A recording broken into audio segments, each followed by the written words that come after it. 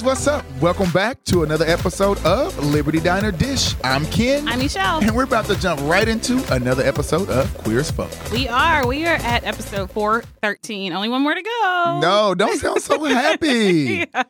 Because this one leaves you in like a little weird spot. Yeah, because it's a full episode on its own, but you're at the start of a journey. Exactly. And you want to see what happens. Exactly. And they leave you at a cliffhanger at the end. Like, I mean, not crazy cliffhanger, but you're like, what? Yeah. There was no loose ends tied up. I want to know what's happening. And it's just like so many things can go in so many directions right now. Yeah, So, true. Yeah. And it felt shorter, although I know it wasn't shorter. No, but it was shorter. Oh, got it, yeah. Just like a little bit, but yeah. You could tell the difference, though. Mm-hmm. But yeah, it's still some good talking points, so. Yeah, it was a good penultimate, I think, episode to give you, yeah. I think low-key we needed this little lighter episode. We did, yeah. Yeah, low-key, we needed it. So this was one of those, like, just fun, easy breezy. A good little episodes. palate cleanser, kind of. Some things move forward, but it's not like, because they've just been hitting you nonstop all season. I can't get up off the ropes. Every time I lean forward, somebody knocking me back out. Let it rope it up. Oh, my God. Yeah. All right, so let's go ahead and get into this one because I'm really interested to see what we pull out of this one because we'll see. All right, so we start out with Brian and Justin, and they're lying in bed at the loft, and it looks like Justin is asleep, but Brian is not. He takes a few like sneaky peeks over at Justin before quietly slipping out of bed, and the minute he does, Justin's eyes pop open. That side eye, girl. Yeah, and we see Brian in the bathroom dressing, and then he's tiptoeing out toward the door, unaware that Justin is awake. And just something about Brian tiptoeing in his own loft is funny to me. I know. Because since when would have Brian would have right, ever? He like storms, I'm doing this and I'm doing that. No, he is tiptoeing. Yeah. Okay? I mean, went into the restroom to get dressed so he wouldn't make any noise. Yeah.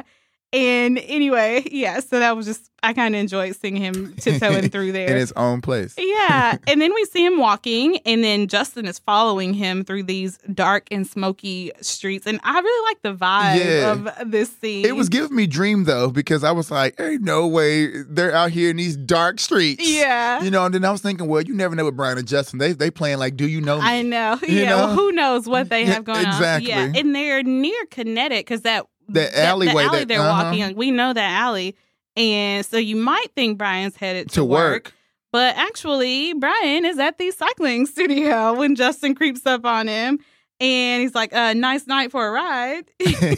Apparently, Brian has been slipping out at night for 3 weeks. For 3 weeks. I'm proud of him, though. Yeah. I mean, for real, because he's showing that he's determined to do it, to push through and go through with the Liberty ride. He's not going to let anything stop him. I mean, I know he should be resting and getting his body back, but at the same time, Brian has to do this for himself. Yeah, he needs this. If he doesn't do this, he would never recover properly. Yeah, I agree with that. And I kind of wonder where Justin thought Brian was going, though.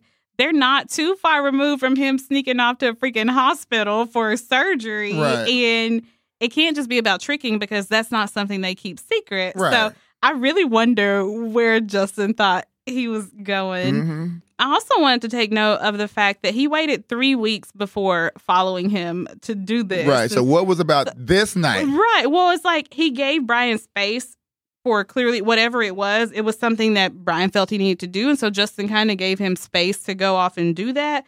And he also gave Brian time to tell him on his own, like, okay, if this is something he wants me to know, he'll let me know.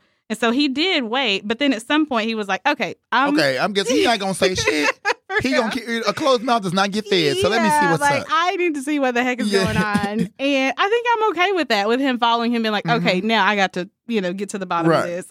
Because the possibilities that Justin could be imagining might be way worse than the reality, and that predictive anxiety over like what is happening, like where is he going, that could be more detrimental to their relationship than whatever the truth is. True.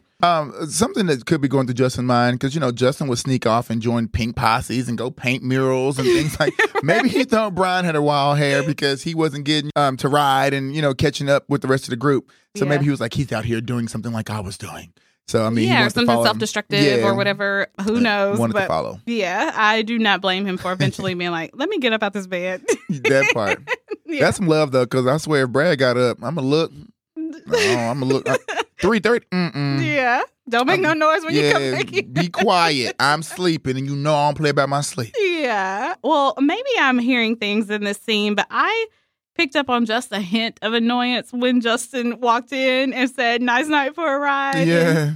And, he's been worried for 3 weeks about what Brian was up to, and he's been here pedaling on a bicycle. Mm-hmm. It's relief, but also a lot of questions. Yes. Well, Brian is not very happy to see him there, and he tells Justin, well, now the mystery is solved. You can go back to bed.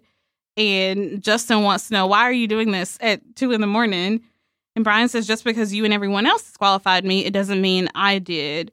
And Justin's like, we're just concerned, which I think Brian gets that, but their concern and that coddling, like we've talked about, that's not helping him. That's that doesn't work for him. Yeah, it's not what he wants and not really what he needs right now.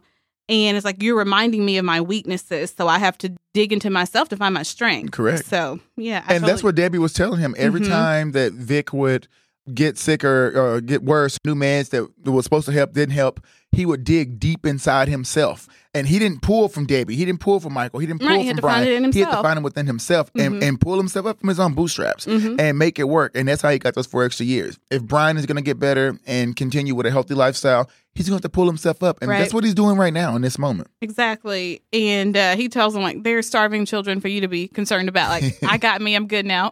Go on. And I think this is where Justin has accepted Brian's decision in this moment. And I love how quick he is to do that. And we'll talk about that some more. Because he doesn't keep asking why or for further explanation as to why you're doing this. But he does want to know what's the reason for the secrecy.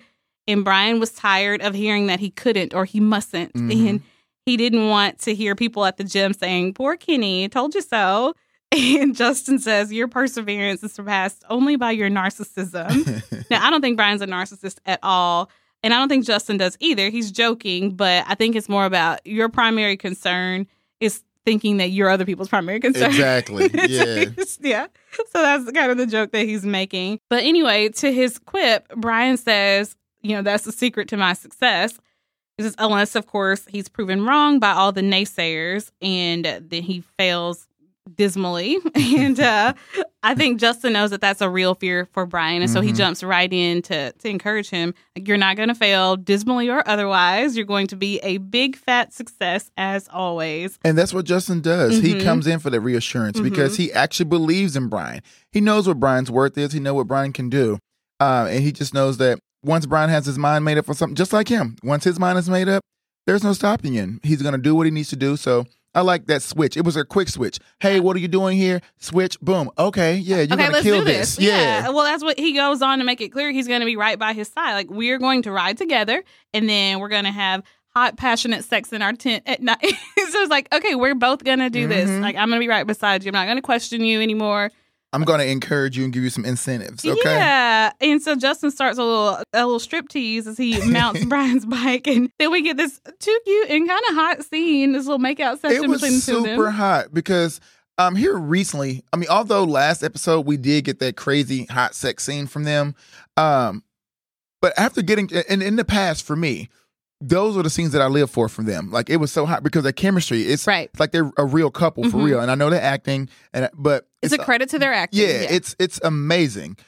But now I no longer need that. It's the smaller things, like him just, you can leave enough to the imagination with them now. Like the small thing, Justin looking deep in his eyes. It was so real. The kiss, Brian's sweaty, Justin isn't. Him leaning up, kissing, straddling the bike. It was just those little moments. It made it seem so real and relatable. Yeah. I could easily see me doing something like that to Brad. Like, it was just, I don't know. It was a good scene, and that's what made it so hot because it felt real. And they didn't even get raunchy. You just saw him climb over the bike and grab on his junk, and Brian kissing him and pedaling hard, so he got a good pounding. But we didn't get to see all that. But it was tastefully done. Very, very fire. I watched this scene, and I think there are times when Justin is so good for Brian, and as soon as he realized this was something Brian needed to do for whatever reason he needed to do it, he got on board immediately. Literally. And as soon as he picked up on Brian's self-doubt and fears, he encouraged him.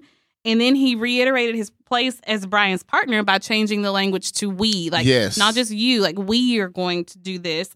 And then he gave him some motivation to go along with this. It's when achieving your goal, it's best to visualize.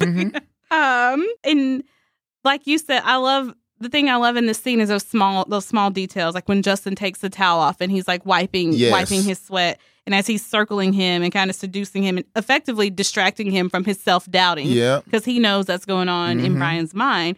And while doing all of that, he's still looking at Brian like he is this ultimate prize, and like he's still the face of God. And that's the kind of love and support that Brian needs. And he wants to know that Justin still sees him the way he saw him on that first night. He still has that honeymoon look in his eyes. He still has that love, that passionate fire there.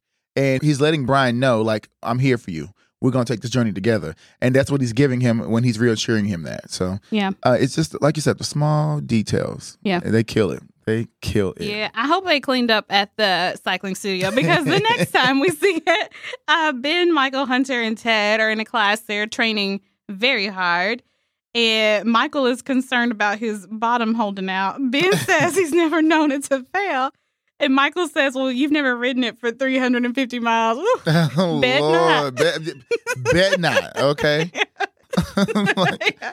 Hunter says maybe he could get an extended warranty since it's no longer new. But I like Hunter throwing shots because he had a hard go last episode. And I like to see that he's picked himself back up.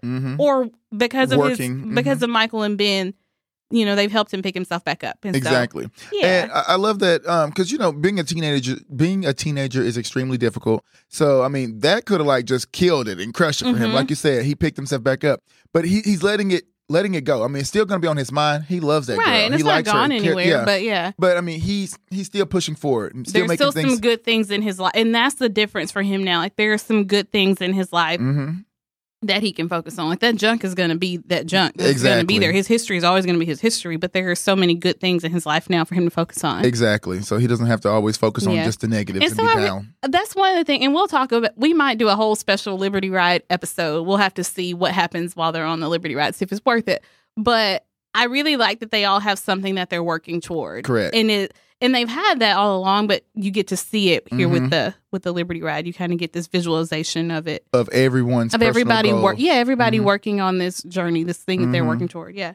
Well, Ted is also cooling down, and he overhears two guys talking, and they are looking forward to the hot guys and the steamy showers. Ooh. And then Biker Boy 1 wants to know if Biker Boy 2 is bringing anything that starts with a C.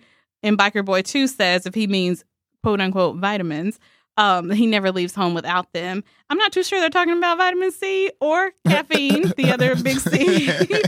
And neither is Ted, because he looks a bit worried. Yes. Yeah, he didn't think about that. I didn't think about that. For one, like, you don't equate athleticism and drugs. Well, I guess depending on what level people are. True. You're right. You know, I don't know what I'm thinking. Are performing at. Yeah. You're right. Well, in my mind. You should. Well, you're not thinking about that. He was just thinking about the charity ride, and you're not thinking about the party side of it and how people make a whole event. And if that's what people want to do, if they do it responsibly and they're not forcing anybody else into it, do you, boo? True, because my mind didn't go to the party side. Like I wouldn't. Me neither. Thinking about, I didn't even think about that. Yeah, either. I was thinking about, okay, you guys are on the marathon. You know, this is for a charity I think cause. You're way too tired. Yeah, I didn't think. I wasn't thinking that, but when they said it, I was like, oh damn, oh hell no. Nah. Yeah. And also that's cheating, because you can be up all night. They gonna bike that whole 300 miles in a day. Do that one day for your next fix, okay? Yeah. God. Well, Ted has been in control of his environment for the most part, and his surroundings and all that sort of thing since coming out of rehab. And so this is the first time he'll be going to a new territory since he's been sober. And so I can kind of get why he is a little bit concerned. Yeah, because he won't have control of his surroundings or who he lets in his life and if you in his space. Yeah, and if you've intentionally not been putting yourself around temptation, and here you might accidentally stumble upon it, you don't know how you're going to respond to that. You don't. He's still too fresh. Yeah. Well, apparently the Liberty Ride is an annual thing, because they were talking about like last year or whatever. And so this is the first time our gang is participating. And I'm not sure how many years are supposed to have passed at this point in the series. I mean, I guess 2 or 3. It's been 4. Well, now they say it's been 4, but you know. Yeah, anyway. I know. Yeah, because of the shirt said 2004. But anyway, the point that I'm getting to is this is the first time that our gang is participating, and so I think it's because of Uncle Vic. Like they're doing this in his honor, or that kind of made them think about it a little bit more. They got the ball rolling. Yeah. For sure. Uncle Vic passing, them damn near losing the hospice. I mean, like, they see how important those things are. Yeah. So, yeah, it put a fire under their asses. They've all gotten more, and not just Uncle Vic. It's been kind of everything that they've gone through. The whole thing with Jason Kemp, and then the whole thing with Stockwell. They've all gotten more invested in the community. Yeah, I mean, it started with Justin being bashed, you know, like, so. Yeah, they've all. Well, even him before the bashing, doing the thing at school with Daphne, the Gay Straight Student Alliance thing. Yeah. So yeah, but you see that growing in them over the seasons, and so even though this has been going on annually, it's the first time our gang is getting into it. It kind of, I'm willing to accept that because I can see how it's been a build up to that. Yeah. Well, Philip and Tanis are at Melanie and Lindsay's going over plans for the big send off party for the Liberty Ride. And Melanie's bed has become like the conference room because she's got to do everything from that bed because you remember she's on bed rest. Well, Lindsay comes in offering to get them a drink, but they're headed out. And as soon as they leave, the temperature drops to frigid. That smile, it just dropped off. Okay. Well, Lindsay decides to take Gus to the park to get some fresh air, which she could also use.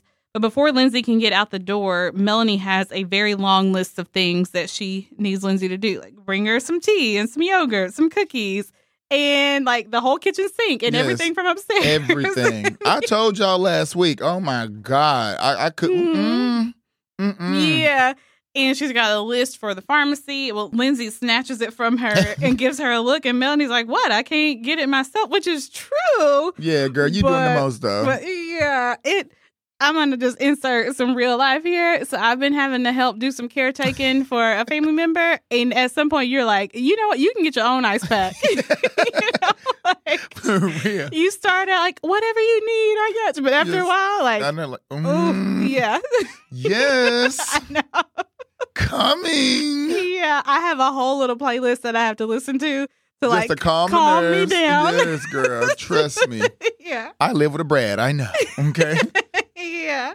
Well, anyway, last episode, Lindsay was like, nope, anything you need, I'm your arms and legs, I'll get it. But I think that's getting a little... That's over. That's over. Yeah, that's getting a little old. Yeah. So, yeah, that tune is sounding real different right now. At least she doesn't have a bell, though. Right. Ding, ling, ling, ling. I think that would be like it.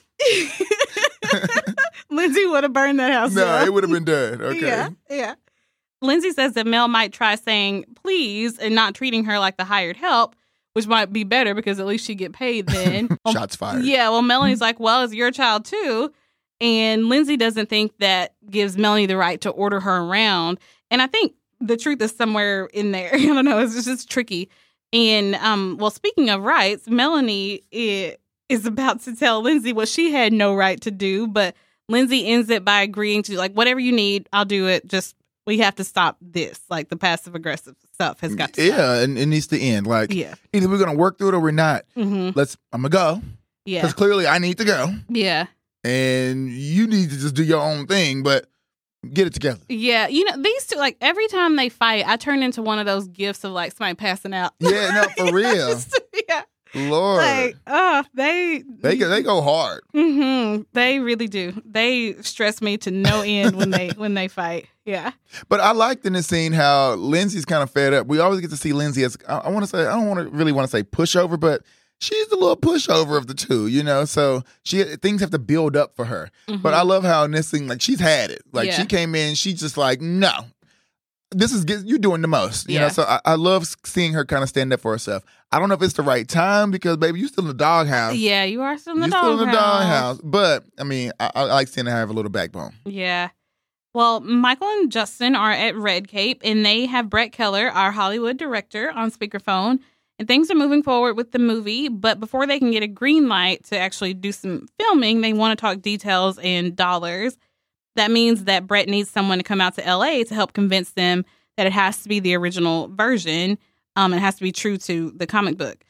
And, this makes sense because no one is going to be as passionate about your project as you are. And so no one's going to speak about it the way you are. And so if it needs a salesman, one of them need to come and do it. Well, Brett thinks that Justin should be the one to come out because studio execs understand pictures better than words. And he needs Justin to come out on Thursday, which unfortunately coincides with the Liberty ride. But Michael tells Brett that Justin will be there.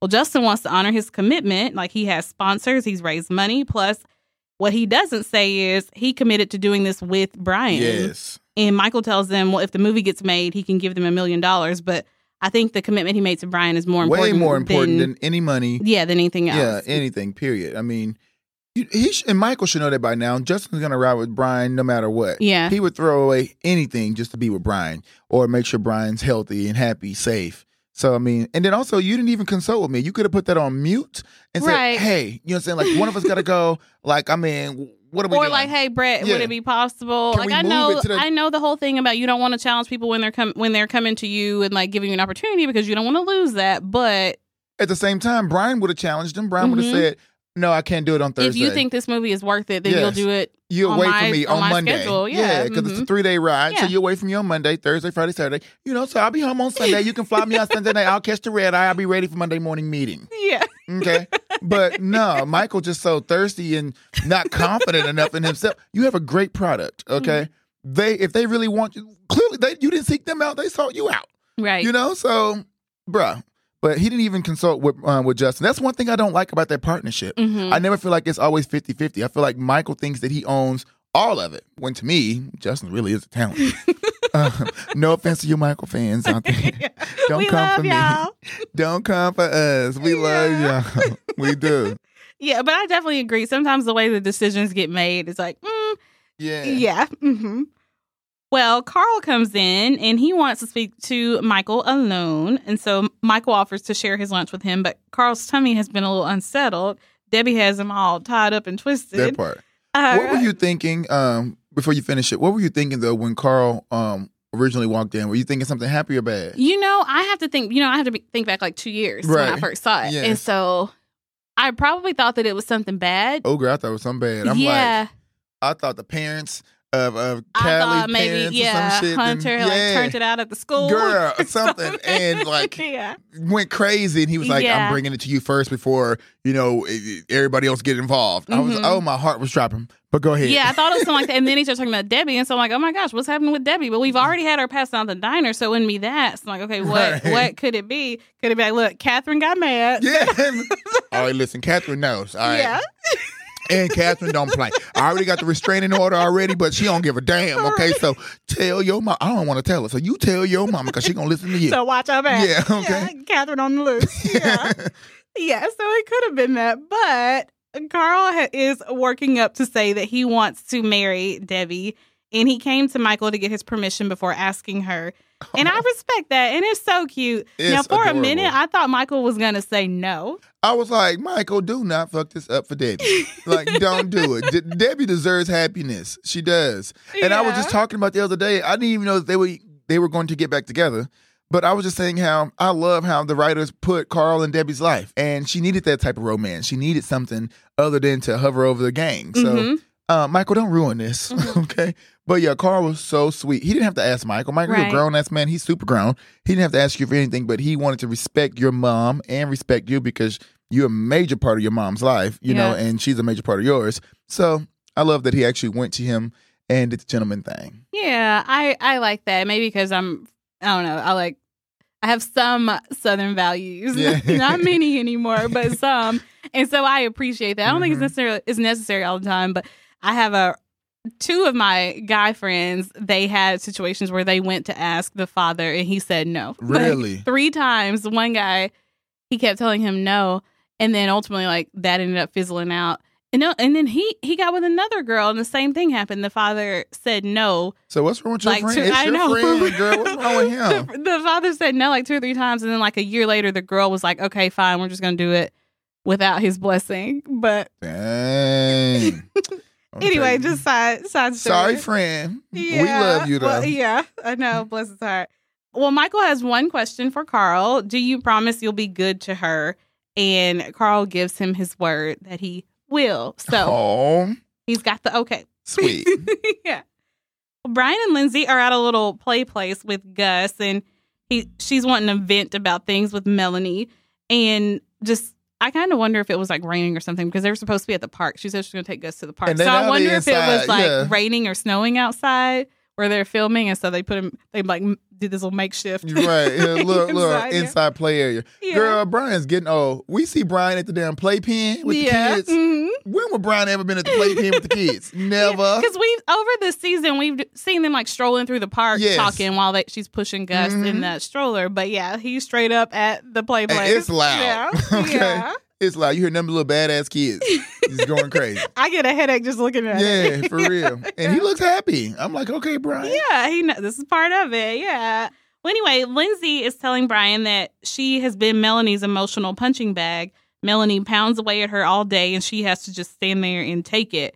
And she feels like she has no choice because Melanie has to stay in bed, and the stress is not good for her or the baby. But she doesn't know how much longer she can take it and serve in silence. And Brian's like, okay, well, don't. Right. Well, Lindsay recognizes that it's her fault and that she's the one to blame.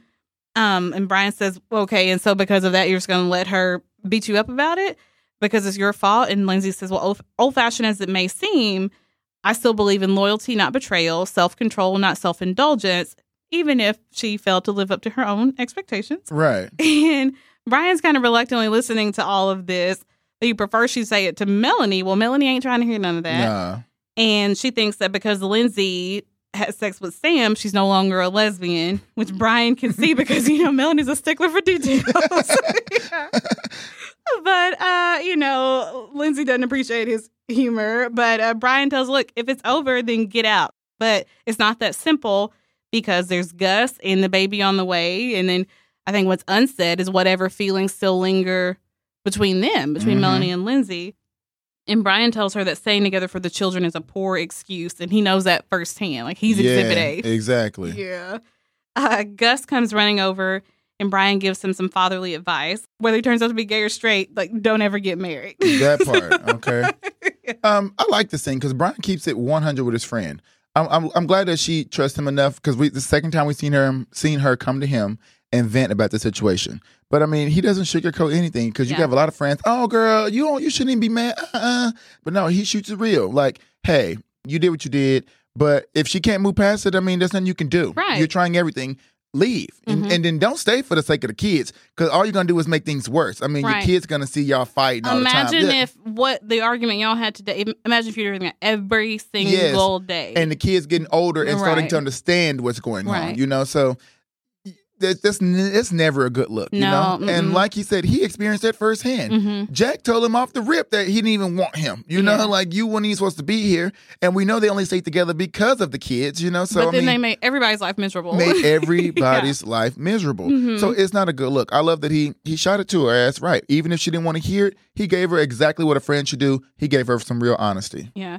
Their situation is, and I know we'll have to deal with it some more toward the end of the episode, but it's so hard for me because I can really put myself in both shoes. I can see both sides of it. Like, if I'm Lindsay, then I'm thinking, are we going to move past this or not? But if I'm Melanie, I'm like, I still need some time and I have the right to be hurt because what you did was hurtful, but Melanie doesn't have the right to hurt her because she don't, or to just keep dragging along. Like, if you don't want me anymore, Mel, and that's fine. Like, I mean, I'm going to hurt.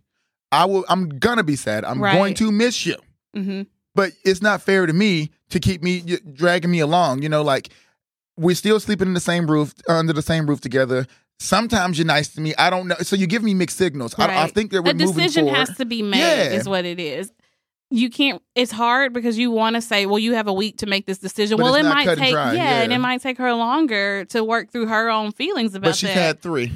At least 3. At least 3. Yeah. And actually that happened before she even found out. So she had at least 5. Yeah. Okay? 5 weeks. Yeah. Yeah. So you would think she's had enough time to process. But I can't really say because I'm not in that situation. But yeah. Okay. So I couldn't decide if I wanted to talk about this, but I do. So there are a couple lines that got cut from this scene, and I really, really, really wish that they would have left some of them in. And so I'll try to remember to post this up on Patreon, a picture from the script. But as Brian and Lindsay are talking, and she's telling him all this stuff, Brian at some point cuts in, and he's like, okay, he asks her if she's sorry, and then there's a whole conversation there, but then he asks her, do you still love her? And Melanie says yes. And then yes. And Lindsay says yes.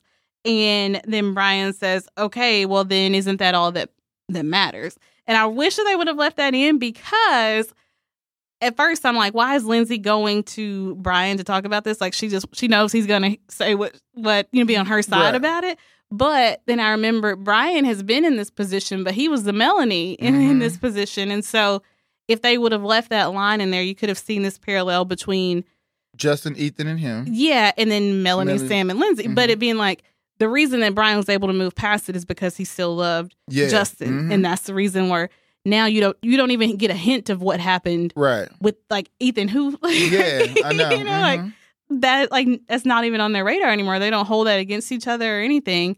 They never brought it back up. And if we still had that line, we could see that it's because they decided at the end of the day, okay, we still love each other, and then it's worth moving forward.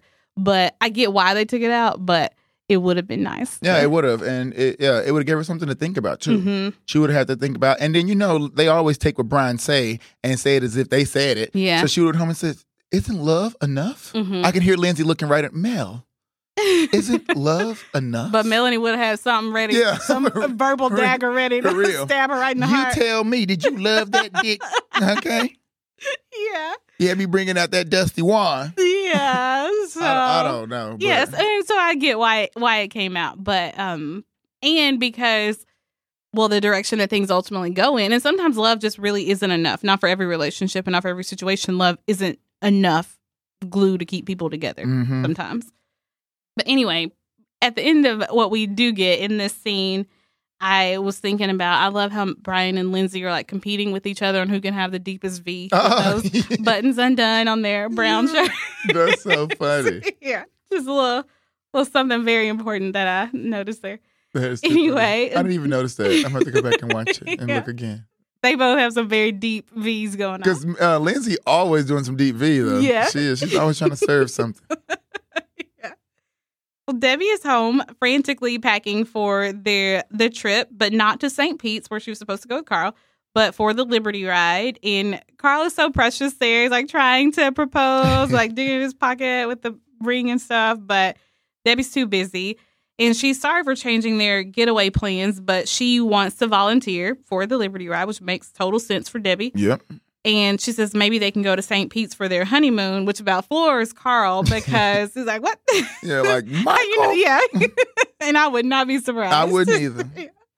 Well, she stops remembering that he wanted to talk to her about something, but then she remembers something else, and the doorbell is ringing, and so there's a lot going on. And Carl recognizes, okay, this is not. It's not going to be the time. This ain't the time. Yeah. Well, the doorbell is still ringing, and Emmett goes down to grab it, and it's Ted. And you were thinking it was going to be Drew, weren't you? Girl, how did you know? I was literally thinking that right now. Like, I was like, for real. Because I know you. Yeah, then my eyes said, because when I say I was just, you swear right now, like, I was literally thinking, well, I thought that was Drew coming to the door. And then you just said it. Like, I was like, oh my God, this man just keeps coming back to me. Yeah. But I need to move on. Don't bring his name up no more. Please. I need to go. I was really liking him too much. Yeah. Well, it's Ted. And he came to return the $5,000 that he borrowed, from Gus's college fund. But he did keep his word that he would pay it back. And Emmett commends him on his progress and how far he's come, including the work he's been doing to support and prep for the Liberty ride. Only Ted has now decided not to go. He has some pretty see-through excuses at first, but the truth is he will be away from his meetings and his support system and his new routines, and he's just not really sure that he will be fine were he to go out and be triggered while he's on his own. Which you have to respect that, though, because, I mean, if Ted isn't ready, you can't force him into a scene that he knows for a fact is going to have drugs in it. He didn't tell anybody else that he heard about that, but he knows that it's going to be drugs there now. You can't put him, he's just not ready yet. You just cannot put him in that type of environment and expect him to be healthy and ready and the best Ted that he can be, you know? Yeah, well, he says he can't take a chance on becoming that person again, and I totally respect that. I mean, it's why, like, Ted's addiction had nothing to do with alcohol, but he doesn't drink anymore either. And I think he needs to be completely sober, like in all things. And so there are some people who maybe they used to do drugs, but now they still drink. Maybe they can drink, maybe they don't, but they can have alcohol. But some people are like, no, I cannot have any mind-altering anything. Nothing, because it's a trigger. Yeah, and so that's where Ted is. I totally get why he is being extra and overly cautious about all of it. Absolutely.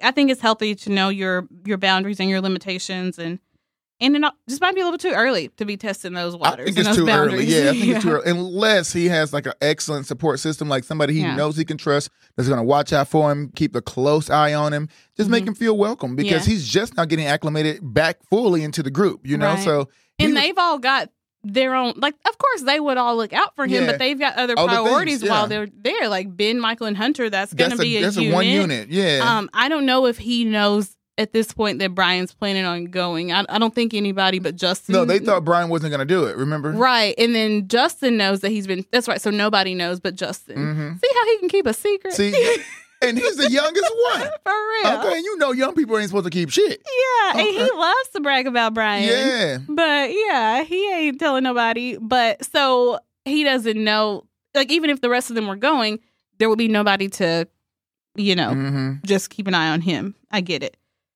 Well, we see Ben and Hunter lubing up Hunter's new bike in their apartment. Let's don't say lubing up. Well, that's what they were doing. I mean, literally, in the dialogue, they said. Okay. Yeah. Michael comes in, and they exchange some overly domestic banter about some blueberry cobbler or crumble before Hunter heads out for a test ride. Well, Ben wants to know how Michael's day was, and he tells him all about it, including Carl asking for permission to marry Debbie. Well, Ben wants to know if Michael gave it to him, because Ben knows his man. Yeah. Did you give it? Yeah. Like, no, what did you say? Yeah. His voice went up because he want to know. Like, I mean, he doesn't know. Yeah, because with Michael, it could go either way.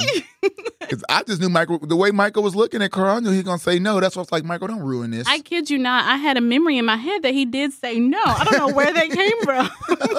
But yeah. I'm pretty sure I watched this episode before, but in my mind, I was like, oh yeah, he's going to say no.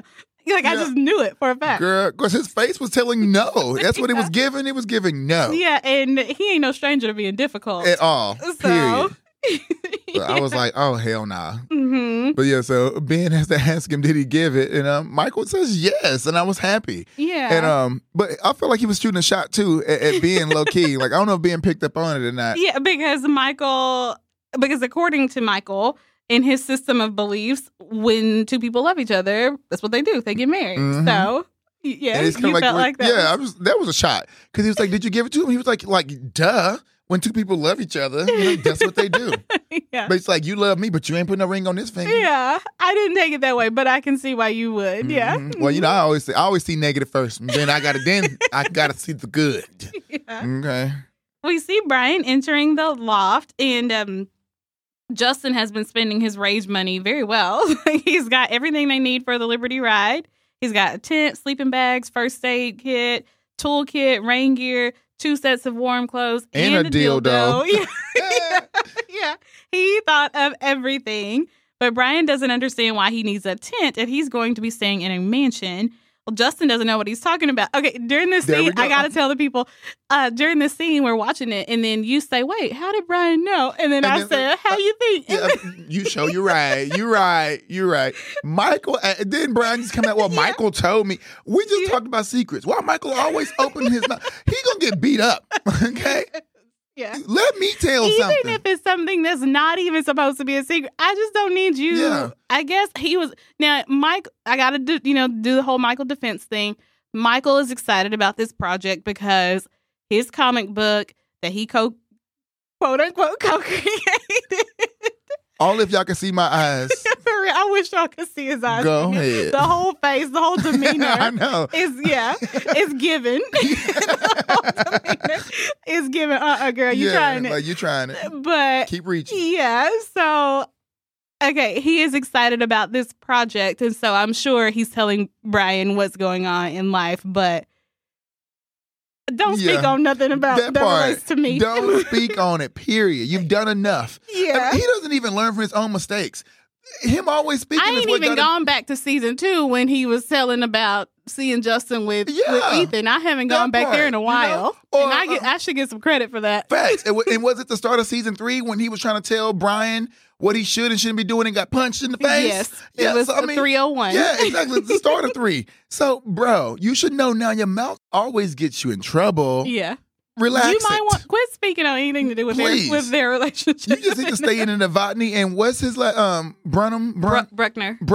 Stay in that range right there. Yeah, that's where right you live. There. Okay. You can get a little bit of Montgomery when Hunter allows you to. That part. Okay. Yeah. I don't think you should do anything Taylor. You know what I'm saying, or Kenny. Yeah. You know. Period. Shit. Or maybe even Honeycutt. I don't think you should even do nothing with that. Yeah. Okay. Leave that alone. That's not for you, boo. Yeah. Okay? Yeah. Shit. Yeah. The beans that were spilled were that Justin is supposed to be headed to LA to meet with Brett Keller and his Hollywood folks. Well, Justin never said he was going. And he says that, no, we're going to go on the ride together as planned. And Brian tells him, well, there's been a slight change of plans. I'm not going. And he says, you're right, I'm not in shape. But Justin has seen him riding, so he doesn't buy that. He knows this is just Brian saying that to get him to go to L.A. And Brian does this old reverse psychology thing on him. He says, well, fine, go on the ride without me and sacrifice your future. That's what I call charity. Just like classic Brian Kenny stuff. You know, and these two, like, Justin is willing to risk their movie deal so he can support Brian in something that's important to Brian. And then Brian's willing to forfeit all of his training and all that he hoped to accomplish personally in order to keep Justin from giving up something that's important for Justin. Extremely important. And so love makes them both like frustrating and stubborn, but it's such a sweet thing because they're trying to do what's right for the other person. The issue is they're not really making these decisions together. They're not. And so they independently decide what's best for their partner without getting their partner's input. Which is cute, though. I wish. It's from a good place. Yeah, it's from a good place. It's from a very good, loving place. Mm-hmm. But it's just one of those areas where, like, they have come so far in their communication. And so, like, they've got to learn how to make the decisions like this as a couple. Well, he already knows if he would have told Brian, like, hey, I'm not going, that Brian would have did what he's doing now, you know, or something. He would have been like, no, you're going. This is your future. Like how Brian kept pushing him, get back to school. Or when he couldn't afford the school. And he wasn't even with Brian. He paid for the tuition. You know, Brian is always going to push Justin to be the best Justin. Also, Brian is going to do this too because although this is special and important to Brian, it's not life-changing. This could be something else that I feel like that could put Brian where he needs to be back on track. He can continue to train. He can do a marathon within a city. He can do whatever he needs to do to feel special. But getting a movie deal in California is a once in a lifetime to some, you know. Right. Justin is 20 years old. His first go at a comic book and his drawings, I mean, it's blowing the hell up. Right. This is an opportunity for him to do what he's always wanted to do, to make money off of it, to live off his art. Yes, to live off his art and for the whole world to appreciate your art too. To see it, and to tell your story, because Rage is telling his story and is doing something for the gay community. It's letting you know, yes, we're here. These stories actually happen. I know you want to see us being cheerleaders and sidekicks, but we live a real life and this is what happens. And that story needs to be told. So I'm glad Brian was pushing him. I'm glad Brian did this reverse psychology. They both know each other. Even if Brian came to him and said, you know, if Brian told him, go, Justin was going to say, no, I'm going with you. They had to make this decision separately. They did. And I feel, and unfortunately, sometimes they do have to push each other into decisions. And Brian's notorious for doing it, for pushing Justin. He's the OG. Yeah, into like, nah, he doing this. Yeah, like, Brian's the be GOAT. it. I don't care what just happened. I'm going to go win this bet, so you have to go back to school. Yeah. Like, even though, like, Vic just died and all this other stuff, I got a bet to win because I got to get Justin back in school. Yeah. And so, yeah, he is always doing this stuff that looks like he's being so controlling, but he's really doing it from a place of love because he wants him to be the best homosexual he can be. That part. And that's when people say that he's a narcissist. He can't. I mean, he could be, but he's not. Because that's it's never just about the front. It's never about him. That's his defense mechanism. That's his don't worry about me. Yeah, exactly. Because I'm worried about everybody else. Exactly. Yeah, facts. Okay. So yeah, that's a little Brian defense, you know. Like. Yeah, we always got to do it. Got to throw it in there. Yeah. Well, we see Michael, and he is with Melanie and Lindsay, and he is leaving every cell phone number that he knows for them. Now, surely they already have all these cell phone numbers. I know. And so I was just thinking maybe not Hunter's, but I was like, well, maybe back then, because like roaming charges and all of that, Facts, maybe they had to get different numbers because they were going to Canada. So maybe, but I'm like, surely they've got all these phone numbers. Y'all better call me after 7. Yeah.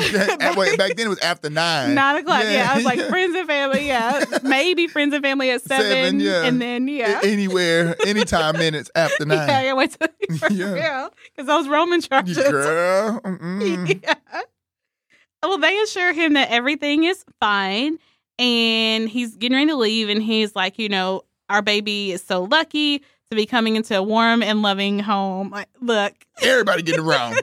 Everybody getting around. That's how you know these girls, y'all poker faces off the chain. Yeah. No one around you can tell that y'all have issues going on at all, period. I mean, it's crazy. Yeah. And they might be intent. Well, it's probably easier because Melanie's been on bed rest, so she's not around anyone. And then Lindsay is probably avoiding everybody. Yeah, avoiding. Because it really, unless they're at the diner, which she's not going to probably just like be going there on her own or whatever. Except for Melanie. She went there all the time on her own. Yeah, but that's true. She did. But she can't go right now. So they're probably intentionally not putting themselves around the rest of the gang that often, aside from Lindsay and Brian. Right. And no one's even thinking anything otherwise because she has to be there for Melanie. So no one's thinking anything other. Mm-hmm. Yeah, so they're able to, keep all this secret. But still, though, my face tells it all. If I'm beefing with Brad and he says something nice, whatever. Girl, you want something to drink? Come in the kitchen right quick. He ain't got to come to the kitchen right quick. Let me tell you something. Can you hear? Yeah, for real. Girl, don't be indulging in that. Yeah, I mean, I'm just saying. These are true stories. But they're good. I know, for real. But they're good, though. Like, but soon as Michael leave, I mean, you can just feel the temperature drop. Yeah. Well, because they sit away from each other, and it could not be colder in that house. They could not be further apart from each other. Right and now. Lindsay looked so beautiful. That was a beautiful skirt and top she had on. Yeah. She looked really, really cute. She's wearing a lot of black in this episode. It made me think of mourning. I think they are, though. They're mourning. Like, they really are, both of them. Because they're both in dark colors the entire episode. So it's like, Yeah.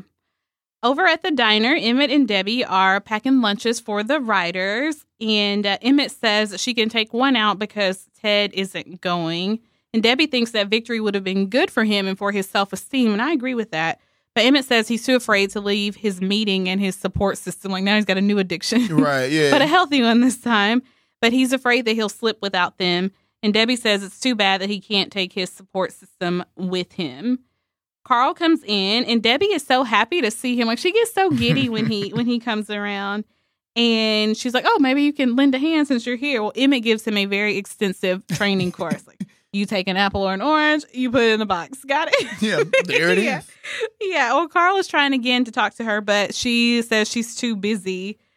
So she's like, no, we're going to do it later. We can talk when I get back. Poor Carl. I know.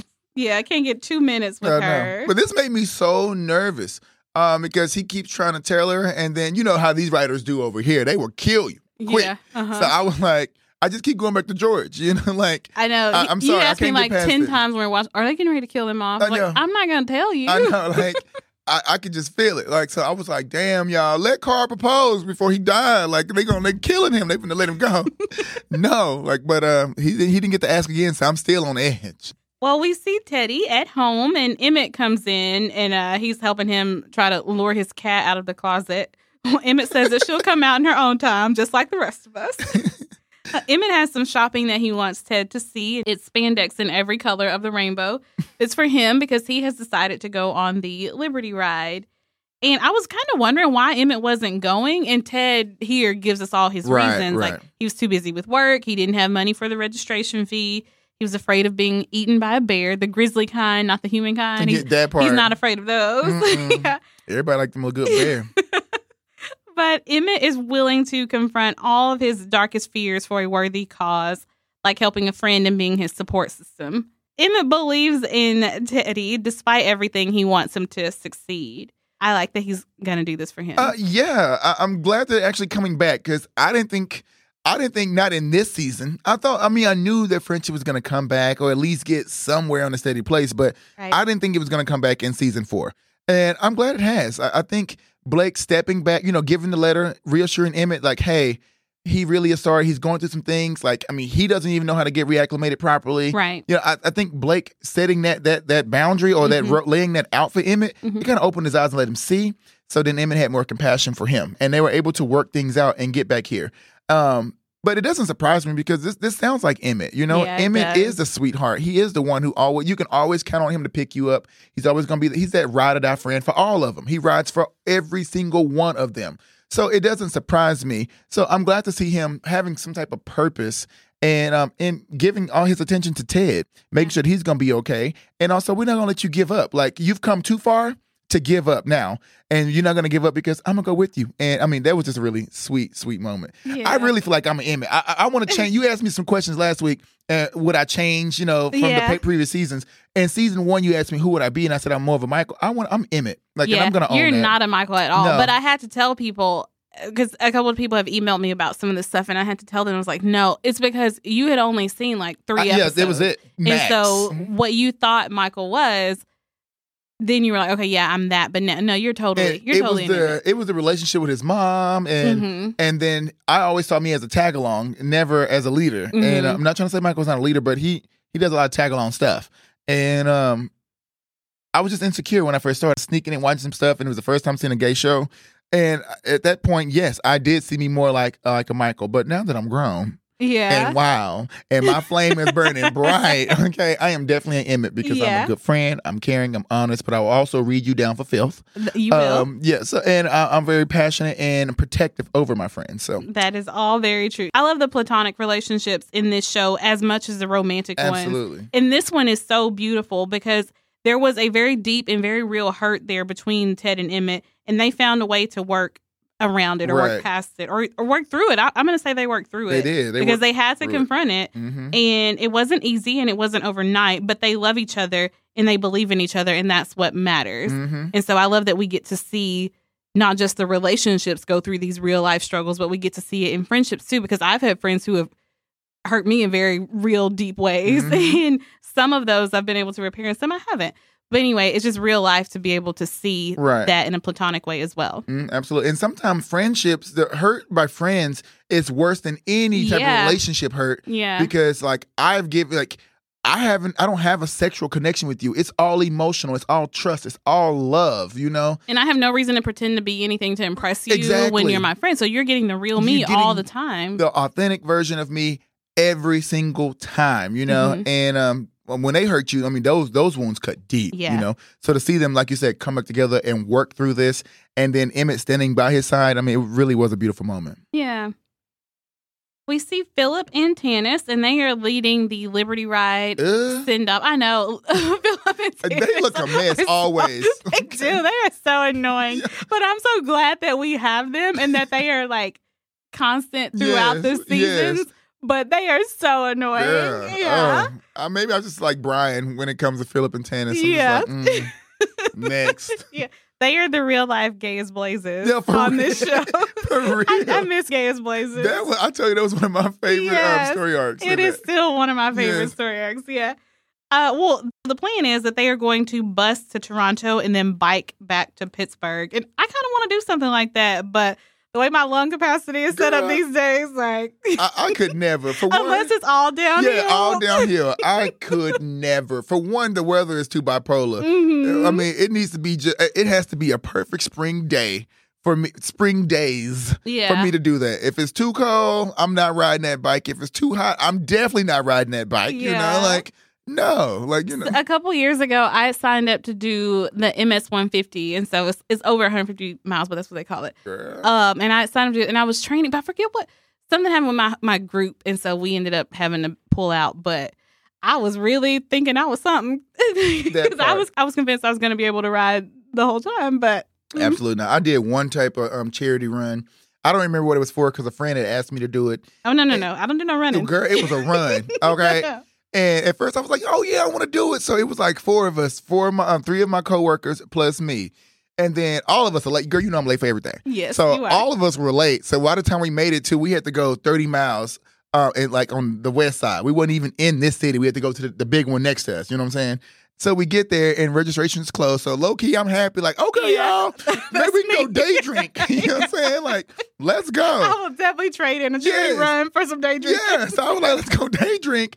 And then, but my friends were so determined. Somebody was like, oh no, if you go to the very back of the room, you can get signed up right now, but hurry up. I know. So we go back there. Yeah, we pay the money. We get signed up. I'm like mad now. I'm mad. And girl, it's only a 5K. So it's not even far. You know what I'm saying? But it's far. Don't get me wrong. So I take off. For one, I don't even know what the hell a 5K is. Okay. I don't even know. So you out there sprinting. Yeah, girl, sprint. Whistle go off, you sprint. I asked my homeboy who I thought he knew. I said, bro, how long is this race? He said, oh, bro, it's not we're going to go around the corner, bro. We'll be back. I said, okay, cool. So I come out. I'm in front. You know what I'm saying? Like, I mean, I'm hitting that mug. I'm going, girl.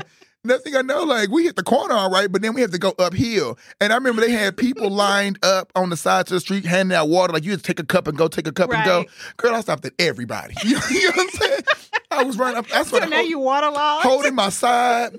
I'm walking. They're like, don't walk, man. I damn near cut. If I would have known where the car was, I would have just cut through them yards and went right to the car. I was last, okay? I ran 3 miles like in an hour. Like, I mean, that's ridiculous. I ran it in 9 minutes, a 9-minute mile. Okay, good for you. Yeah. It started raining and I was tired. No. I ain't did nothing athletic like that since. Yeah, if you want to drive, if we can drive this thing, I got it. Yeah. I will drive all over for charity. Yeah. Big up for the Liberty rides. I know I could never. And I'm not even that out of shape. I'm just like, dang. I just, the endurance part is what I don't ridiculous. have. Yeah. I can do short distance, but they riding 300-something miles on these bikes. That's crazy. Yeah, very crazy. Well, Ben, Michael, and Hunter load up their bikes and they head toward the bus. Brian walks over and he goes over to see Papa Bear, Mama Bear, and Baby Bear off. And he came to remind them to wear their helmets and use all appropriate hand gestures. Now, the one he shares with Hunter, I didn't see that in my bike rider's training manual. Well, Melanie also shows up and she's supposed to be in bed, living the life of Brian, she calls it. Brian looks a little annoyed with her, probably because he knows that she's been giving Lindsay a hard time and she's being stubborn because she's not supposed to be out of bed. I mean, she's making Lindsay go upstairs to grab her a cardigan when she is in a bed full of blankets. That part. Facts. Yeah. But I'm a little chilly. But you can come down to the strip to say bye. Like, makes no sense. Okay. Yeah. But she just came down to send them off, and it probably wasn't worth the risk, but she did put a lot of work into planning and organizing this. So I could see her wanting to get to participate see it out. In some part of it and thinking, okay, it's just 10 minutes down the road. True. And also, she probably has to feel a little bit like Brian. Everybody's babying her, telling her what she can and cannot do. And we know Melanie is just as tough in that way as Brian is, and stubborn in that way too. Yeah. So I mean, that's why I kind of love seeing them together. Although that's why they don't get along, because they're very similar in a lot of ways, you know. But yeah, I couldn't imagine someone telling me I can't go. You can only go to the restroom. That's it. I just can't. I don't know. I know I couldn't do it. Actually, I probably would enjoy that. You would enjoy it for a couple days, and then you'd be like, I gotta get up. Yeah. Do you think Melanie knows that Brian knows? I mean, she knows how close Lindsay and Brian are. So I mean, I'm pretty sure she probably has some idea that he knows, but she also knows that he's not the type to go run his mouth. And he's not going to address it with her either. Yeah, he would never. He's not disrespectful like that. And Brian, come on now. Even if Brian knew, we know he's going to stay in his lane. Right. So it really didn't matter. He generally doesn't insert himself unless he feels like you're hurting yourself or you're hurting someone else that he cares about. He generally doesn't insert himself in someone else's business. But yeah, I agree. I think that she knows how close Brian and Lindsay are. Right. And so she's probably thinking Lindsay probably told him. Yeah, he probably knows. Yeah. Well, Emmett is walking by looking for Ted, and it looks like he's a no-show. Now, Emmett has signed up to do these 350 miles for no reason. That's what it looks like. Yeah, which is sad. Yeah. Carl comes over to find Debbie right before she walks onto the bus, and she gives him a quick kiss saying, okay, we can talk when I get back. I got to go. They're about to pull off. Well, Carl's like, you ain't leaving. Yeah, no, so I'm doing this. He's banging on the doors because he has been trying to talk to her for the past 2 days, and he has been trying to ask her to marry him. And, the bus doors fly open for that. Debbie climbs back down, and as Michael is calling out, tell him yes and get back on. Did you think that she was going to say yes or no? Oh, I knew that smile and those gleam in the eyes said everything. I was just like, Michael, shut up. You're ruining the moment. Yeah. Like, what is the rush? Yeah. Like, the race ain't today. Like, what I know. is the What's rush? 5 minutes going to do? Like, we fine. Debbie does say yes, and Carl puts a ring on it. Girl, I told you I fucked with Carl. Okay, Carl is everything. He got her a Cartier ring. Did y'all see that box? Go back and look if y'all didn't see, because I know. Yeah. That was some Cartier, okay? That was some Cartier. I don't know jewelry.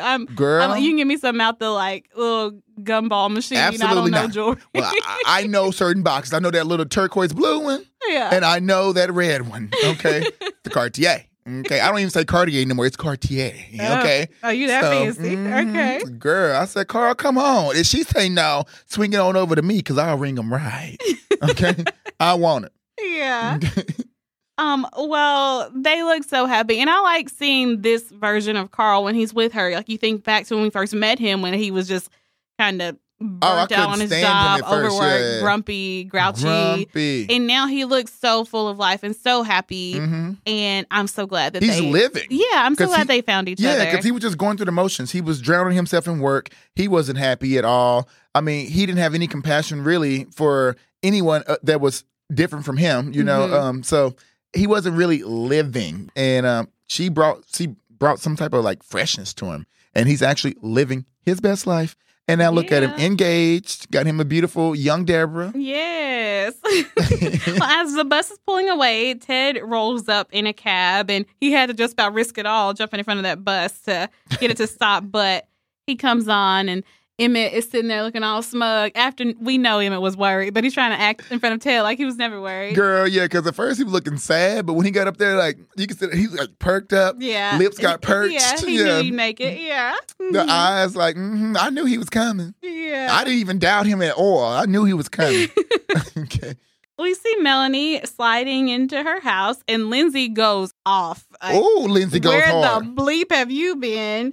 She was frantically searching everywhere for Melanie, and Melanie is kind of like, sorry, not sorry. She was there like picking lint off her sweater. And she got a little smirk on her face. Yeah, and I'm like, you could have left a note, girl. Yeah, for real. And I would say text it, but you could have left a note. Yeah, you could have left a note. And now I know that Lindsay was at first all mad because Melanie wasn't doing anything on her own. And so now she did something on her own, and she's mad about that. But the fact is, like, you could have left a note. Let me know where you were going. And it's a difference doing something on your own, like going upstairs and getting a damn blanket. Girl, you left the whole house. Your car is gone. Yeah. Like, what? Yeah. No. And you're not really talking to me and telling me anything. So you could have went and delivered the baby and just not told me. Exactly. Like, I don't know. Lindsay thinks that Melanie did this to spite her, and Melanie latches on to that, thinking, oh, no, you want to be upset. Like, oh, yeah, you're the one who has the right to be mad, to feel betrayed. Like, oh, yeah, go ahead. But she says, guess what? This time it's not about you. It was about me. She said, I left because if I didn't get out of the house and walk away from you I would lose my mind. She left, and now she's back in one piece. See, she didn't have to say all that, though. Like, I mean, you could have said, I needed to get out of this house. But you're looking for the fight. Because if you say something like that to me, them be fighting words. If I didn't get out of here, I was going to go crazy if I didn't get away from you. Baby, I'm not here 24/7. I go to work. So you have your space. I leave here. Yeah. Matter of fact, I just took the baby down to the park yesterday, you know? Yeah. So you get your time. Yeah, well, Lindsay tells her, like, hey, we cannot go on like this, doing the all-female version of Who's Afraid of Virginia Woolf. It's too exhausting, and Lindsay is realizing that Melanie can't forgive her, and Lindsay is starting not to care, which is bad and dangerous. Just how many times can someone reject you before you just give up? And so Melanie's like, okay, well, what are you saying? And Lindsay says, perhaps it's better for both of us and for Gus and the new baby if we aren't together. Maybe we should stop putting each other through needless pain and trying to fix something that can't be fixed. And Melanie says, I think you're right. I'm not sure I believe her. I don't believe either one of them, period. That was Lindsay's way of getting an answer like, you're going to forgive me or not. She thought she was going to, like, give an ultimatum like, hey, if we're going to keep going through this, it's something that's unfixable. And, we should just let it go. And then it seems like Melanie kind of reminds me of me. If Brad ever says something like that to get a response out of me or to force me something, I meet you with the same thing, even if I don't mean it. And it's childish and petty, I know. even if I don't mean it, but if I'm mad and I'm feeling a certain type of way, I'm going to give you that same response. So she was like, yeah, I agree. her eyes didn't say she agreed. Her eyes looked like she was hurt. Like, what? Like shocked. But she still had to keep it together. It looked like she was low-key about to water up and cry. Yeah, it does. Yeah, like I thought I saw a tear falling exactly. down. Yeah, low-key water up and cry. So I think they're pushing each other's buttons. Yeah. I think next episode, I'm praying that next episode, they're still probably going at it or whatever case, but they decide that, hey, we just got married. Y'all ain't been married 2 years. You know what I'm saying? Like, you just got married. And I don't think that, I don't want to really see them, you know, Lindsay says that she'll stay until after the baby is born, but then they're going to go from there. That's a lot of weeks, though, to get it together. Well, I kind of don't know that Melanie really wants to separate, but she doesn't want to let go of the hurt and the betrayal. She doesn't want to forgive Lindsay, and she can't have both of those. And so right now, it's like it seems like she's choosing to hold on to the hurt, which I understand. She has been hurt, and I can't rush her through her process on that. But yeah, I can see where in that moment she is realizing, oh, those are the choices now. I have to forgive her, or we have to split. And right now she's too Melanie to say. Right. Well, I don't see anything wrong with couples if you're going through something like this to take a little separation. Yeah, no, I don't either. Like separate, gather your thoughts, make me miss you again. Don't go out there and be foolish. Still respect me, but if you really want me, work for it, but just don't work for it under the same roof. And I'm kind of with Lindsay at the same time. Like, if I've been trying for weeks and weeks and weeks to get you to forgive me, I'm not standing there. Yeah, I don't know. Like, I'm starting not to care if you do forgive me or not because I'm exhausted. I'm exhausted trying to make you forgive me. But I think once Mel drops this baby, when you're pregnant, you got all these added emotions. Once Mel drops the baby, maybe, things are going to change. Yeah. You never know what she's going to go through. Yeah. I have been wanting them to just like pee or get off the pot. Like, get it together or get it apart. Just get it, whichever way. And I really could make myself okay with either outcome. And even now, in a way, I feel like Lindsay is rushing her, but I also feel like, Melanie, you're going to have to decide to let go of the hurt and start to heal or not. Right. And so, but I'm aware that healing takes time, and I don't know, but these two are just a mess. And I think that they have some foundation problems that are not just about Sam and the affair. Like, I know that they love each other. They've worked through a lot of stuff together, but I've always felt like there was something just at a fundamental level in their relationship that wasn't quite aligned right. Yeah. Because Justin and Brian seem way more, and they have issues, but they seem way more solid in foundation than Lindsay and Mel. They kind of accept each other for who they are. Like, sometimes they want you, like, I want you to be better than that, or I want you to do this, or I want you to do that. But I don't know. It's just, there's a more fundamental understanding of what they're getting into and what they want out of that relationship and what their expectations are for each other, for themselves, for their relationship. And I just don't feel the same way with Melanie and Lindsay. Right. I don't know.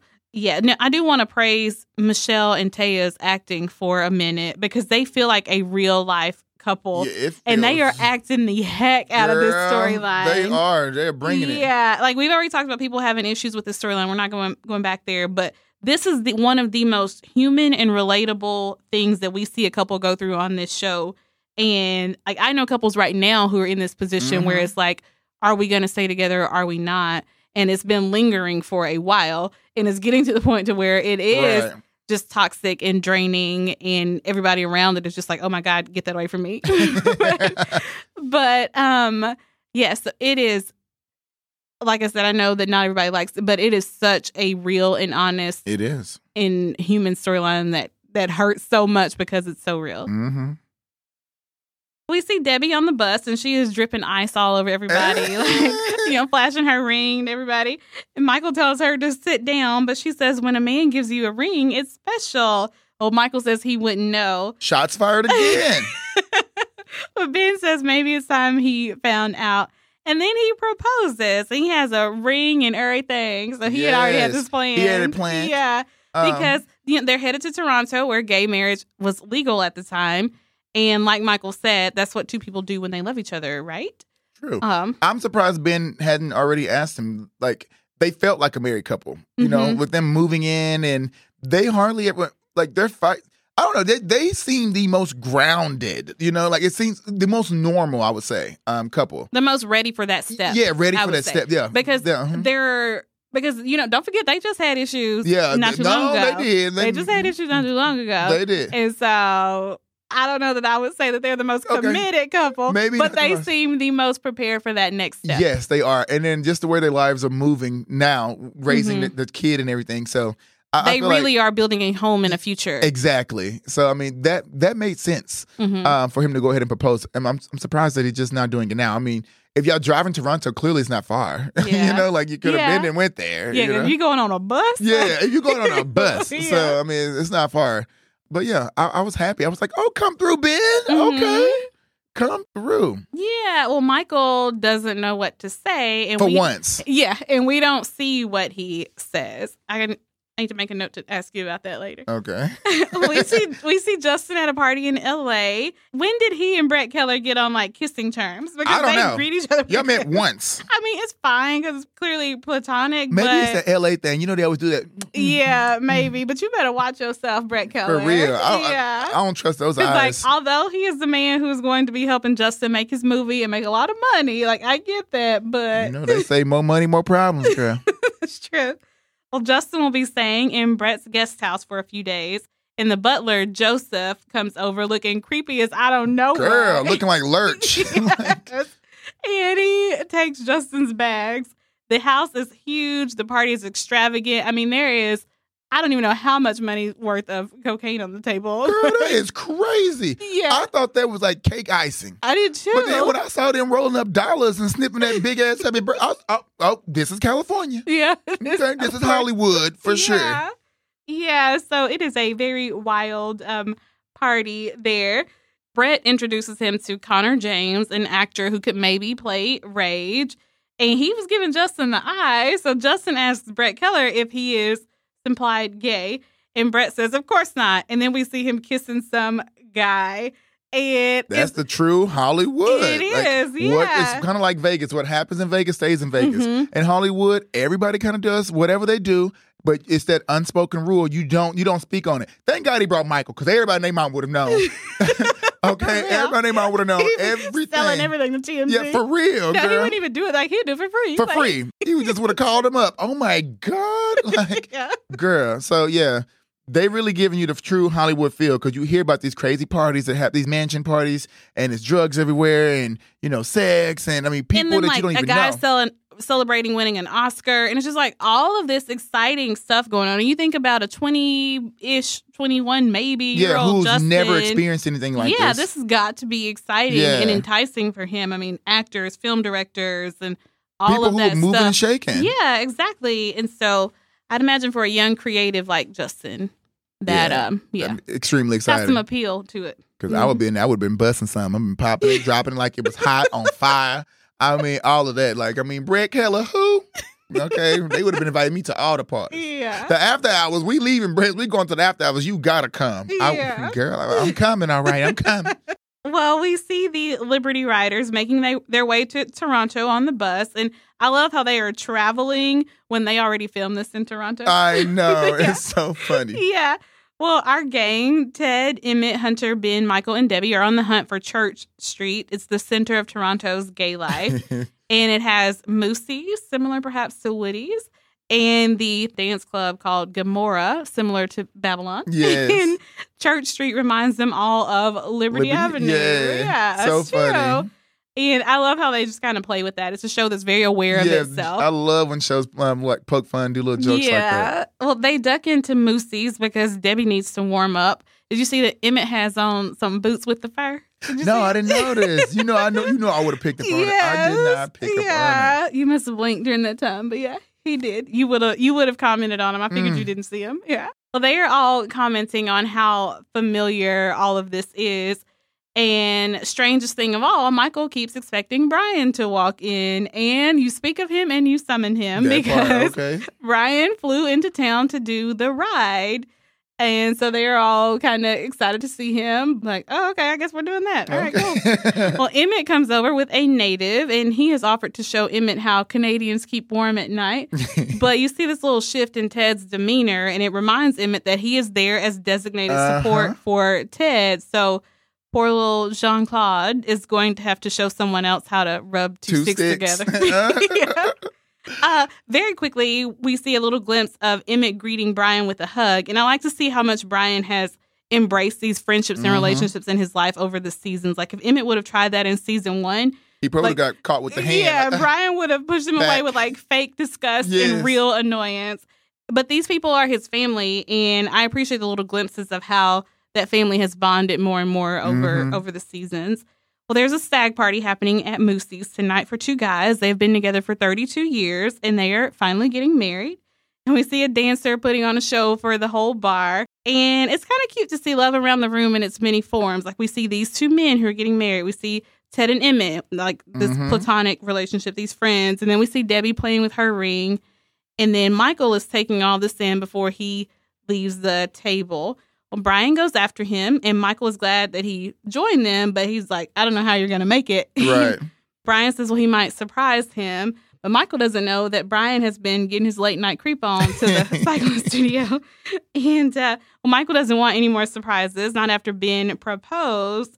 Well, that catches Brian off guard. And he's like, proposed what? Well, marriage, of course. Brian says, I hope while he was down on his knees, he did something useful. But Brian is taken aback by this. So that's him trying to like distract Michael while Brian gets his feet back under him, because you even see him like pull out a cigarette. Like, that's what he does when he needs a minute to kind of ground himself. And then Brian says, but you declined, of course, because deep down you still love me best. And so he means it as a joke, but he means it as a truth when regarding the spot that he's kind of always had in Michael's life, which we'll talk about in a minute. Well, Michael hasn't given Ben an answer yet, and that's not cool. That's so weird. I would be disrespected and hurt if, I'm telling you, I love you. We spend every single day together, and I ask you to marry me, and you say, you can't even answer it. Like, what is there to think about?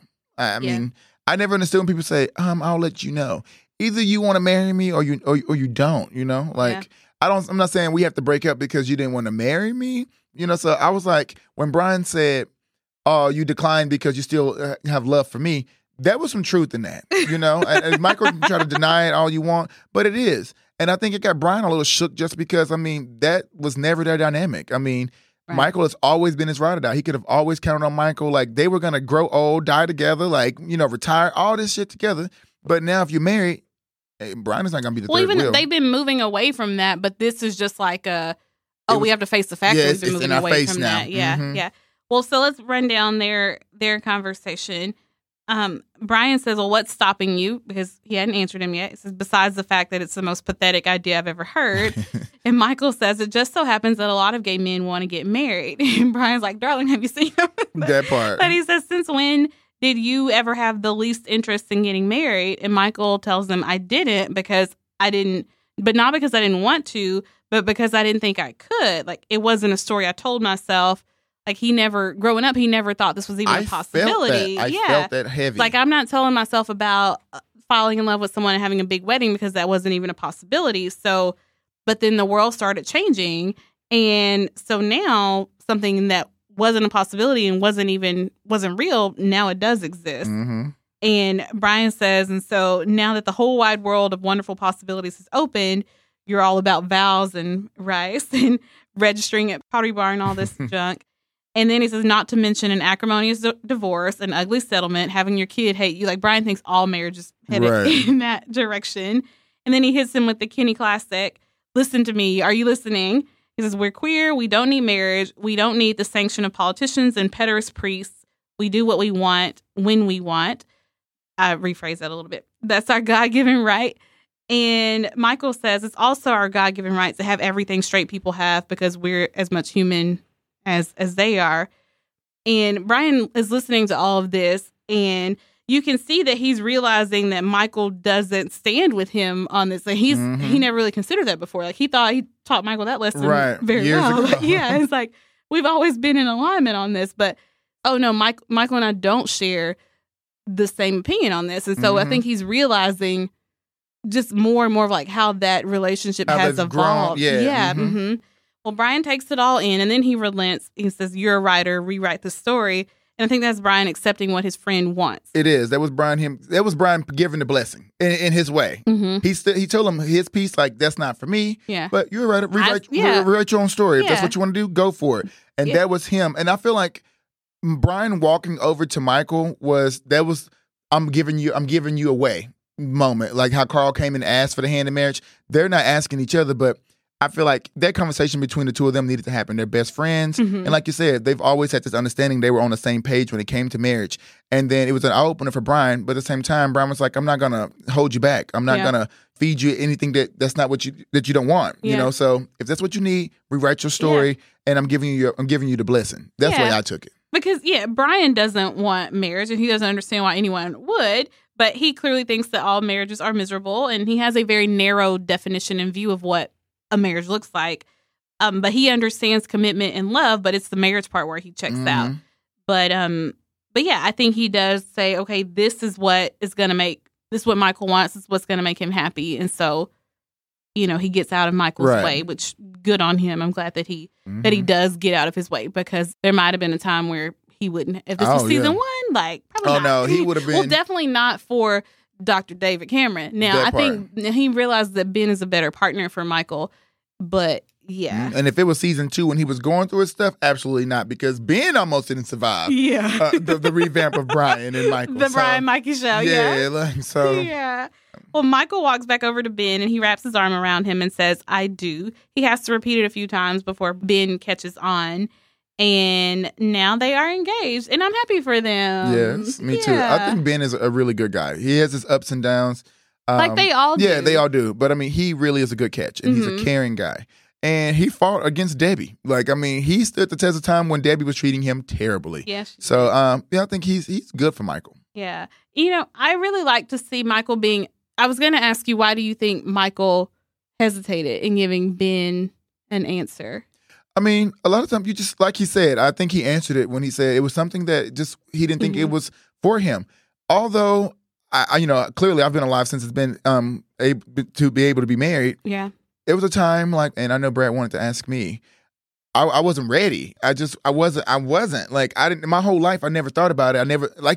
I felt every word he said because I never saw a life for me in that way. I think I spoke about last week about how I didn't even never thought about 2 guys having kids. Right. You know, it was just something I didn't think about. So I think it scared him. He was confronted with something that he didn't think he would ever be confronted with. So it scared him. It knocked him back. Also, I think he needed that reassurance from Brian, or to talk it over with somebody he could trust, or he knew Brian was going to give him the opposite of what he was feeling. So it was enough. Like, okay, that's where he is. I need to go this way for me. I just think he was scared. He hesitated because he was nervous. He was unsure. He'd never been down that avenue before. He never thought it was feasible for him. And he probably thought that it would be Brian who would always get approached to be married, and he would probably be single his whole life, you know?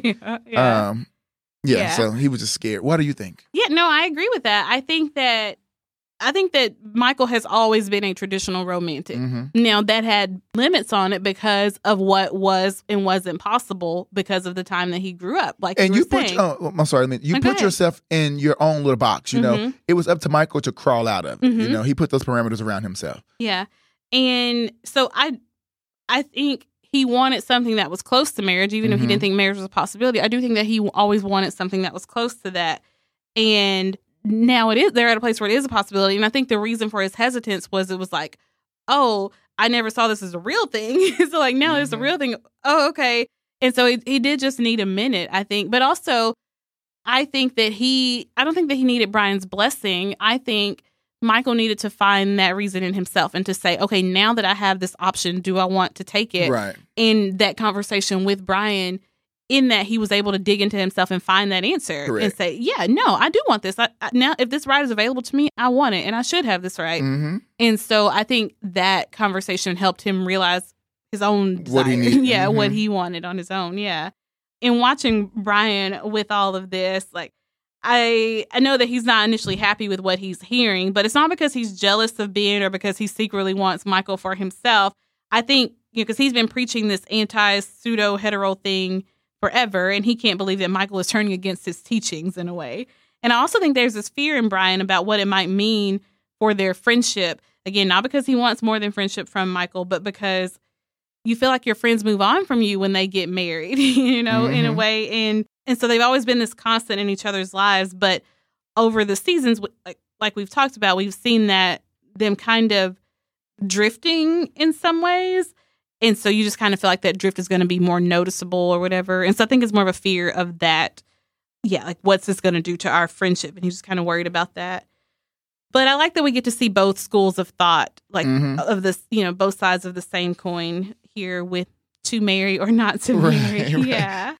Well, we see Brett Keller in a meeting with Marty, the studio exec, and he is putting on quite the dramatic performance. And Justin is just kind of sitting back watching Brett do his work. And Brett's like, I need stage 7, I need the whole back lot, and he needs like everything else under the sun. And Brett reminds him that they have money to do this project because his last picture made them $250 million. But this one is different. It's a gay superhero. And maybe in Brett's world, they're ready for it. But Marty is like, Topeka isn't. Yeah. And Brett says, well, if it's good, if it has a big actor, if y'all give it a great campaign, people will go and see it. Well, Marty isn't sure about the dark themes, the bashing, the BJs, the butt stuff. Yeah. I realize Marty is looking at this from a business and profit angle, but all of that stuff is someone else's real life. And True. It's literally Justin's real life, which he'll talk about later, like minus the superpowers. Although I'm sure Justin has some twink power left in him. I know he got something in it, baby. Yeah. Well, Marty says if you want to go with the gay thing, cut back on the butt business and make it cheerier and make the hero less arrogant. And Justin takes that as his cue to step in. He says, everything in our comic book is intentional. It was designed that way for a reason. And he tells him that a lot of the stuff that gay people go through is grim. And he should know as a kid who got bashed in the head. And as for the butt business, Justin says it's one of the great joys and privileges of being queer. Come through, and Jay. If Marty hasn't experienced it for himself, Justin recommends it.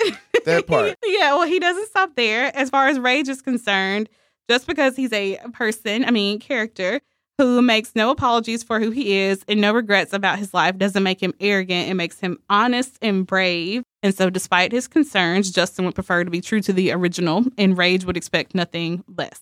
Fire. Michael could have never done that. Never. That's why it had to be, It had to be Justin. Brett pretended it was about the pictures, but he knew. Yeah, he knew exactly what it was. Justin is going to hit you over the head with it straight. You know, he's going to paint the picture for you with his words, but then also, articulate them perfectly where, it makes sense in the business world, and I understand what Brett is saying, but when you hear it from Justin's mouth, it's like, okay, I'm ready. Let's rock with it. Like, yeah. I can totally see it. And he said it with such confidence. He has never been in one of these meetings before. Y'all talking about millions and millions of dollars spent just for production. Right. And he is a server at the diner. Yeah, you feel me? At a little diner. Yeah. Okay.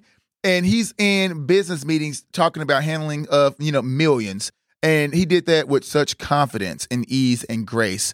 And I just feel like Michael could not have done that. Like that check would have been pooled. Yeah. If he would have showed up there. And also, Brett knew that Justin is good looking. So who knows? Maybe, Marty, like to dibble and dabble, So he good looking. Throw some eye candy out there. Yeah, just a little bit, Yeah. But I didn't think about this before, but to see Justin, you get one impression of him. But then when he starts talking about something that he is passionate about and something that he believes in, when he starts defending his principles and his way of life, like, you don't see that coming. And he did that with a smile, because we seen him do it with a frown, like when he was talking to the people about getting back into school. Because he can tear something up. Oh, he would tear something up. Don't let him be passionate, y'all. He would tear it up. Yeah. And so, I think it was definitely the right person to come and defend the integrity of that project and how important it is to present it as they wrote it, as they created it. Exactly. Yeah. And he must have did something right, because he made Brett smile. He sure did. Brett was like, oh, yeah, we got him. we see Ben and Michael, and they are getting married, and they whip this little ceremony together. I'm guessing they're at the JP, Justice of the Peace Office or something. And Brian and Hunter are the best men. I don't know who these other people in the audience are. And Debbie is so mad about having to share her tissues with Emmett and Ted. That's the last time she's going to a wedding with two queens. Yeah, so they both say, I do. And the JP takes a minute to say, if anyone has a reason why these two should not be joined in marriage, speak now, forever hold your peace. And you see Brian lean over into Michael's ear, but Debbie is on him. She's Girl, you say one word, you're going to be holding more than your peace. He's going to let you and know. And then she gives him a smile like, try me, baby. Yeah. I mean, every word. If you're already missing one, you want to make that another? Yeah. Okay. And I noticed that Hunter had both of the rings. I don't think they trusted Brian. Absolutely not. Right. But he did come through and stand there for his friend at that ceremony. It's a very sweet and simple ceremony, but it's such a beautiful step in their relationship. And when it's over, we see Teddy is crying more at this wedding than he did at Melanie and Lindsay's. And he says, well, they're lesbians. They just shake hands and go bowling. And anyway, these tears aren't just for Michael and Ben. He says if things have been different, maybe. I knew it. Emmett, yeah. And Emmett doesn't let him finish that. He says, hey, stop beating yourself up. Like, we're still friends. And then he whispers, which means we'll be around a lot longer than most of these marriages. Yeah. Yeah. Yeah. I just want Teddy to just, I feel like whoever shows him attention, he gets attached to. We saw that with the Blake, reinsertion of Blake, how he got attached very quickly again. He wasn't over that. And then now this whole episode, I mean, even last episode when he was bringing up Drew, his energy kind of changed. So I was like, oh, he's feeling him again. I know that they're just friends, but I just like, baby, that ship has sailed. It's gone. You know, like it's over. I don't want them back together. Like I want y'all to just be friends. Emmett, don't put the thing on him no more. Like just let it. Yeah, we've already talked about it. Yeah. Best friends cannot ever cross the lines again. Yeah, no. I mean, just be friends. But I'm glad they're able to talk it out and talk through it, you know. And Emmett, and Ted's able to express his feelings honestly, you know, because he know he made a mistake. You had a catch. He was a really good catch. And you let him slip through your fingers because of some C. You know? And but it kind of worked out for the best. Yeah. You got to find Ted got to discover a part of him that he didn't even know he probably had inside of him. He had to drop to the bottom to build himself back up. And I feel like he's the best version of himself now. I kind of like the simplicity of their wedding because it's not like they're expecting this marriage to change their lives in this big extravagant way, but it is something that is significant to them, like knowing that they are husbands, that they exchanged vows in front of their families, and they made this commitment to a life together. And that's what's important. I like that it was that they just did it, and it was more about this commitment they were making to each other. And just like, hey, this is an opportunity for us to kind of legitimize and legalize what we call ourselves. Right. But we're going to be that no matter what. So I like that there wasn't this huge emphasis on throwing a big party. But I also like the confetti and those happy smiles at the end as they're all really happy. As they're all coming out. Yeah. Do we have any backstory on Ben's family? I think he mentions them once. We're going to have to go back and look at that. Yeah. Yeah. I don't think he's that close to them, but we'll go back and and find that. Yeah. Well, then we are at the start of the Liberty Ride, and Debbie is getting all her sons together, and then she has to leave them alone before she starts bawling. And did someone mention bawling? Because then Brian rolls up, and Debbie has some special words for him. She wants him to take it easy and not act like a superhero, because they all know like he's just now kind of, and they don't know how much training he's been putting in and all this stuff. Right. So they're a little worried, but they all know. He's going to do it. This is Brian. Yeah. Debbie knows she's not going to stop him. He's already determined in his heart and mind he's doing this. And so she's like, look, just be careful. Don't overdo it out there. And he obediently says, yes, mother, and gives her a kiss on the cheek. And he's a mess, but she loves him and he loves her. And so they're very cute and sweet. And then the ride begins, and we see Michael and Ben have just married on the back of their bikes. And so they still riding ugly, though. Yeah. Yeah. You would think all that bike riding that y'all do in the city. Very shaky. Yeah. So the ride is happening, and I'm looking forward to seeing how things go. I want to see how it's going to turn out and how Brian does the first day. You know, like he did a lot of work, so I want to know how's it turn up and finish out. But I really want to know what's happening at this next party, though. Like, what is going on with Rage? What is Justin doing out there in L.A.? Out here with all these drugs and these sexy men and these famous people out here winning academies and stuff. Yeah, that's where I want to see. Yeah, a whole lot of, We got one more. One more. It's going to tell it all. Yeah, it will tell it all. Yeah, it will. It will. Well, guys, we hope y'all enjoyed this episode as much as we did. And if you have any comments, you know how to reach us. You know what we say. Let's keep it interactive. Well, guys, until next time, looks like we are out of here. Bye. Bye.